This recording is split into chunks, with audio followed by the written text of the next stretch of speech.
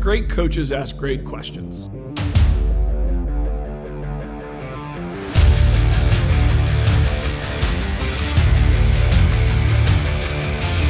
best days at work are the days when the light bulb goes on for somebody else.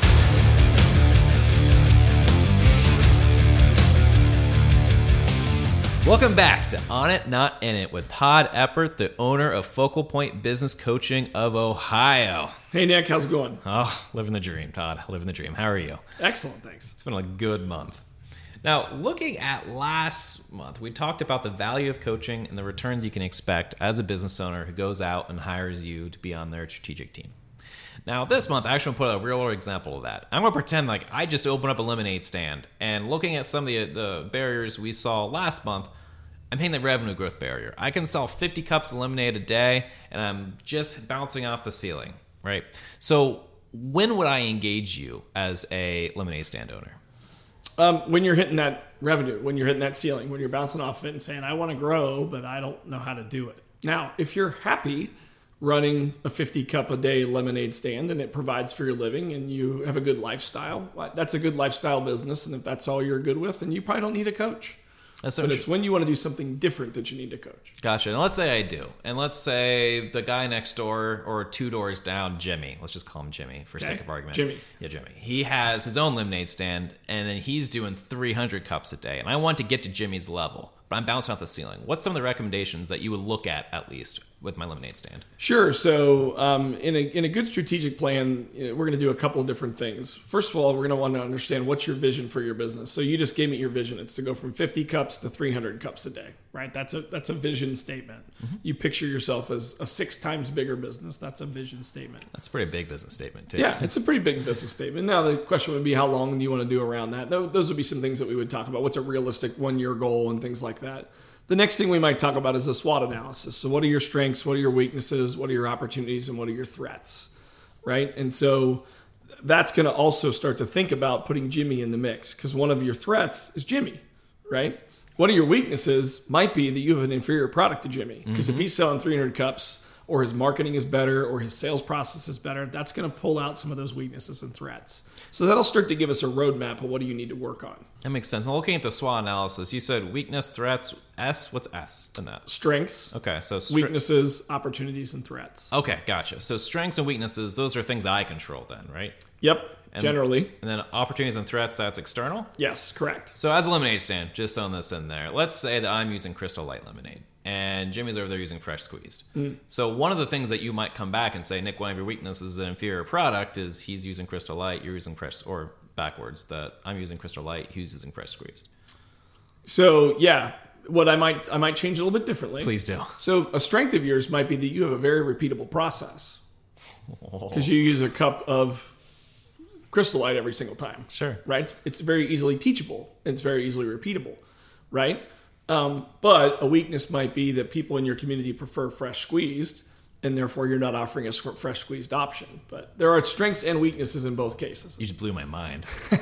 That's huge, because you're right. With training, I can train a scoop user, I can train a squeeze, and it just blew my mind here. Now, what other analysis do you usually use when you look at the business as a whole? So we might look at other things like, what is the growth opportunity in the area? What if the whole area's opportunity really is 350 cups of lemonade a day? Well, you're already covering that. That means you're going to have to figure out a way to take market share from Jimmy rather than grow organically another 250 cups of lemonade growth, right? It's different models. So we may have to talk about that. We may have to look at maybe you serve 5 different kinds of lemonade. We might need to do an 80-20 analysis and look at what is the one piece of those lemonade types, and I'm using 5 as an example because generally 20% of your products will drive 80% of your revenue. Right. So, and if that's the case, then maybe we should, again, lop off those other 4 like we talked about and really focus on how to make that one the best opportunity that we can make, and then we can significantly grow it, pick our lane and swim in it, right? So that's a really specific example of what we talked about last week about if you got 5 different kinds of lemonade, maybe you got lemonade, iced tea, and 4 other beverages that really aren't. We don't do iced tea here. I'm just making it up. Let's be real. Yeah. Right. Well, this is a pretend business, remember? No, this is real. Oh, this is actual a real one? advice. Yeah, I'm thinking about starting this up. Okay, all right. So SWOT analysis, you look at market share and growth opportunities in the area, and 80-20 rule. Yep. You said something last time I want to dig into that you actually do personality screenings too when it comes to executives and owners. Yeah, behavior. It's behavioral style screening. So I use DISC with my practice. DISC is more of a behavior. And let me just give you an idea. DISC has been around for 100 years. I don't want to go into all the details, but it is the oldest of the assessments. Everything else was built from DISC, basically the science of DISC in general. And so we use those to really figure out, okay, let's say the business owner, as an example, is a really strong, dominant influence player. Okay. That probably means that they have a weakness in process development. Yeah. No details. They probably, don't really focus on, that's just generalities. And so if we're going to take that lemonade stand from one person and they're a DI, and they want to hire someone that if they teach them the process, they're going to follow that process repeatedly, follow orders, do what they're supposed to do every single day. They probably don't want to hire someone just like them. Right. They probably want to hire someone that's a stronger S or a C. They can teach them the process, show them how to do it, and then they'll follow that process very, very well.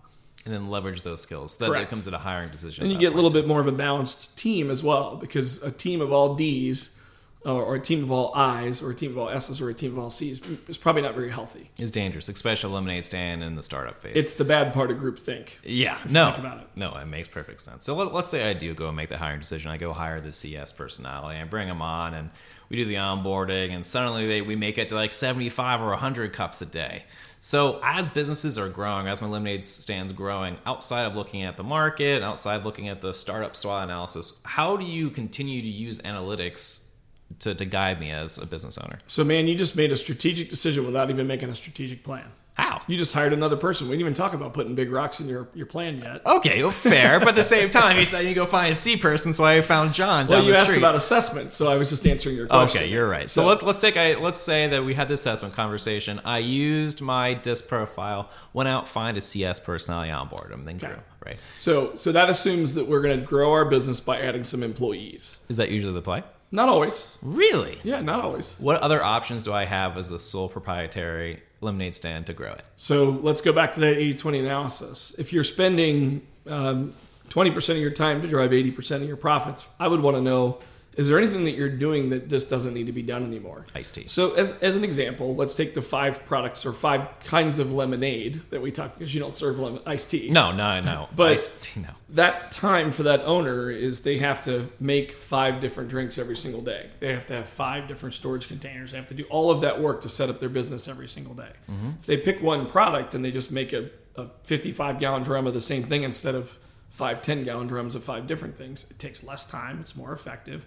And maybe they can sell through it much more quickly because they're better at it. So they may have some opportunities to make their own personal time more effective. Then we may think about, okay, we still need to make a step improvement. Let's go hire the employee.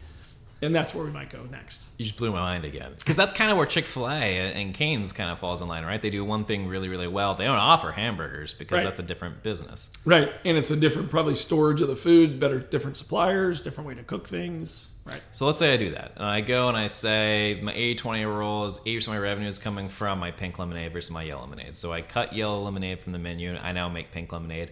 And I scale, but I took some revenue hits, but I'm doing pretty good. And it's deciding now to make that hiring decision.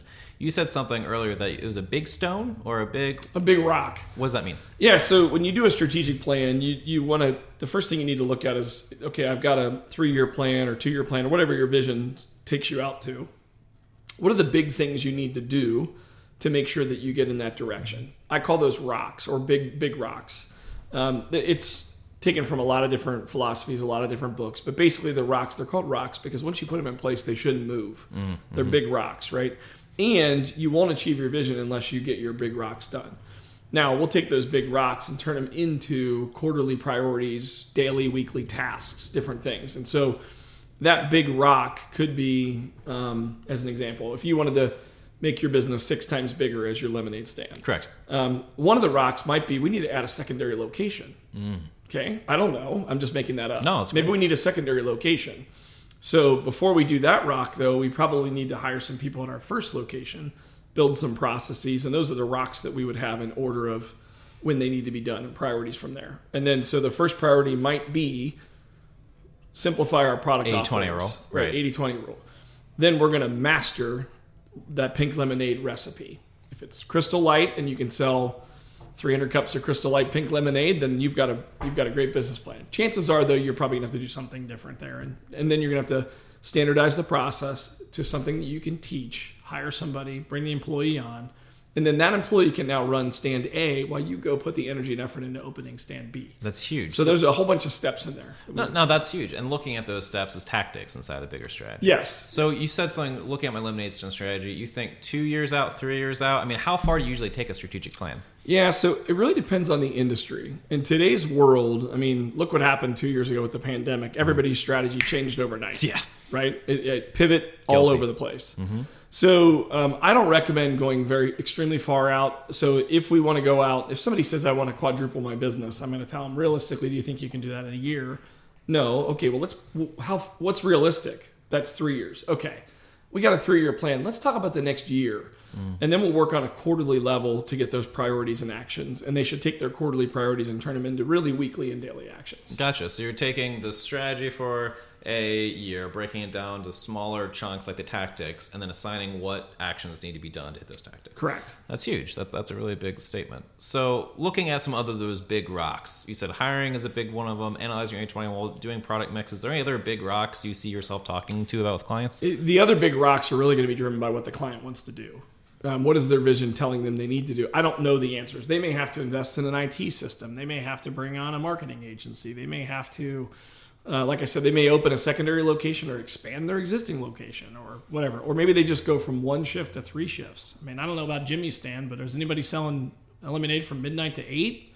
Oh. I don't know. No, but it's a great market. Is there demand? I don't know. Right? I mean, look at Court Street, Ohio University. Everything's open till 4 a.m. for that reason. No, exactly. That makes a whole lot of sense. All right, so let's flash forward. I looked at the Big Rock conversations. I put the right personalities in place. They ran home base. I went and opened up 4 more stands, and now I'm rocking out 500 cups of lemonade a day. I achieved my strategic vision. I don't need you anymore. Right? Well, what do you want to do next? Well, I mean, retirement's probably in the future for me. Is that something you talk about often? So yeah, that's always on the list. So as you start to achieve things, the question becomes, okay, what do you want to do next? And do you need to continue to get support to do that? Mm-hmm. Right? And if you've got what you just sold, what you just talked about, you may want to consider, do I want to create this as a sellable business? Again, go back to that very first question I asked. If you're happy selling 50 cups of lemonade a day and it's a lifestyle business and it provides for what you need and that's all you want to do, just do what you need. It's too stressful to grow a business and sell a business. Just do what you do and close it when you're done. You'll be happy, right? Now, this is going to go against society and digging into society for a second. We in America, we are temporary misplaced millionaires is how most people view themselves, right? Like, I need to be the biggest. I need to be the best. I need to grow this thing to 10,000%. That mentality of I'm just going to have my lifestyle business and run it and live a more stressful life or stress-less life, that's kind of counterintuitive to the American dream, isn't it?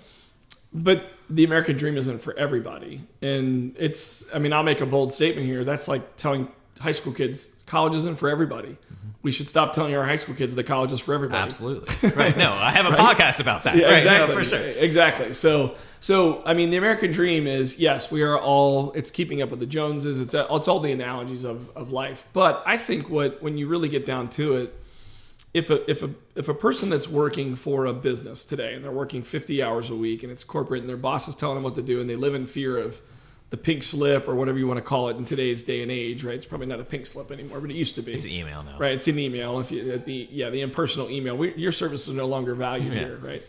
But I mean, for those folks, a lot of folks, that's the folks that a lot of times start the business, right? They've got a career, they've made some money, they've got something to invest to get started with. If they can build a business where they can live near a beach, work 6 to 8 hours a day, make a good living, a lot of people are okay with that. Mm-hmm. So I am not taking that. My point is there's a lot of small businesses out there that are fine being lifestyle businesses, and if they don't have any dreams of growing or selling or achieving results they can't get on their own, they don't need coaching. It's the folks that when they get to a certain point. So go back to your question of now I'm at 5 locations, 500 cups of do I still need you?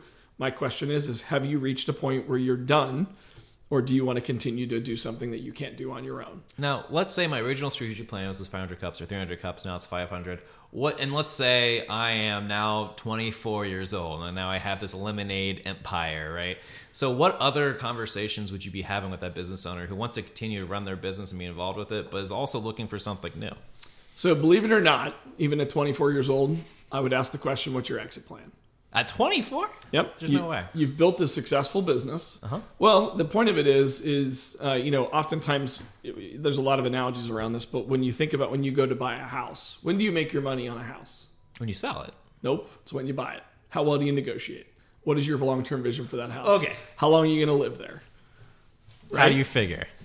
Because the better you negotiate on the front end, you're controlling the price of the unit that you're buying, right? Right. Then you don't know what you're going to put into it, but you might have a plan. You might go out and you may buy a fixer-upper for a really low market price that you're going to go put a bunch of sweat equity and then sell your house for a lot of more money. It's because you made the decision to buy a fixer-upper.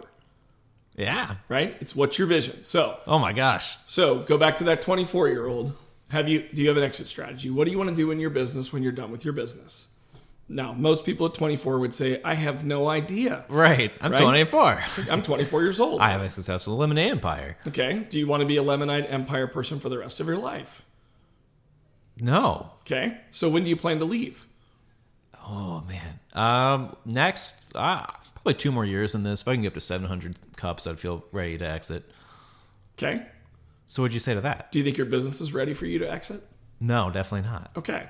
Then we'll talk about what we need to do to prepare your business to have a successful exit for you and for the business. Because many small business owners, they get to a point where they've grown their business and someone walks through the door and they say, I'd like to buy your business. And they go, how much you want to pay me? And they say, $1 million. And they go, I'll take it. Now, there's usually a lot of strings attached to all of that.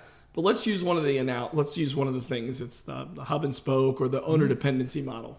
If Nick is the reason why you're able to sell 700 cups of lemonade and the business sells to somebody else, guess who's sticking around? Nick is. There is no exit for Nick.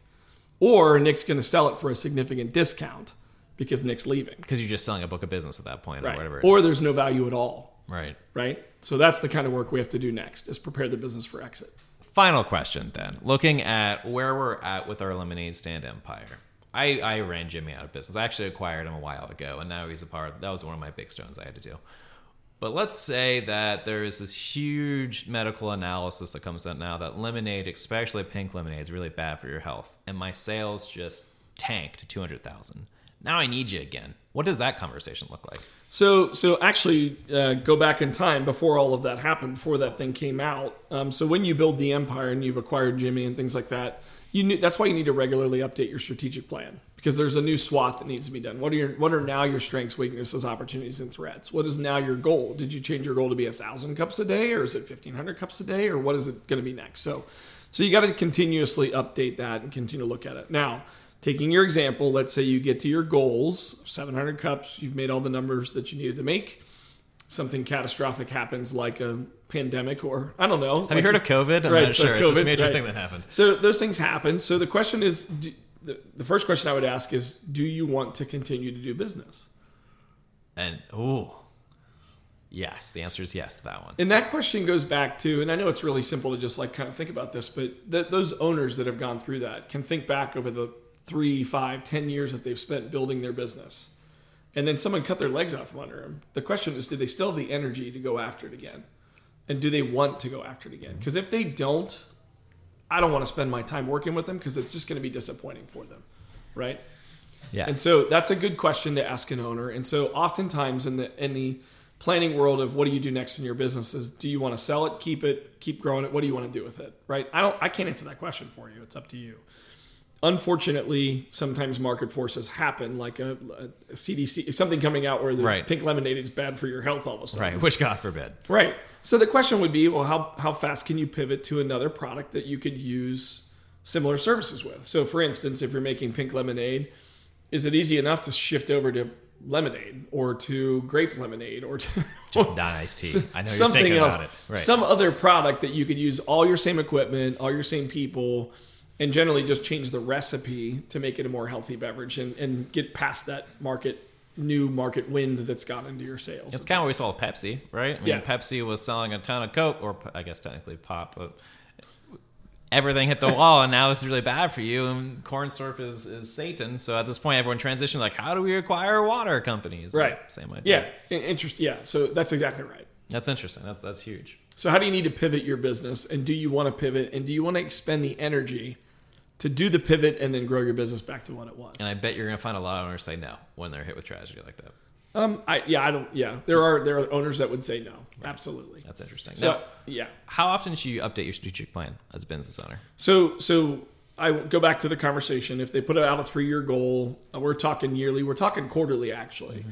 So we're looking at those numbers every single quarter, and we're looking at, is the 1-year goal still appropriate? As we're getting up to the end of that first year, okay, let's set the next year goal. And then that just sets the next quarterly priority ramp. So it really never stops. It really never does. You should be looking at your strategic plan quarterly at the minimum. That's huge. And I feel like it's a longer conversation. Probably is. Let's jump into that next month. All right, sounds good. Thank you for your time.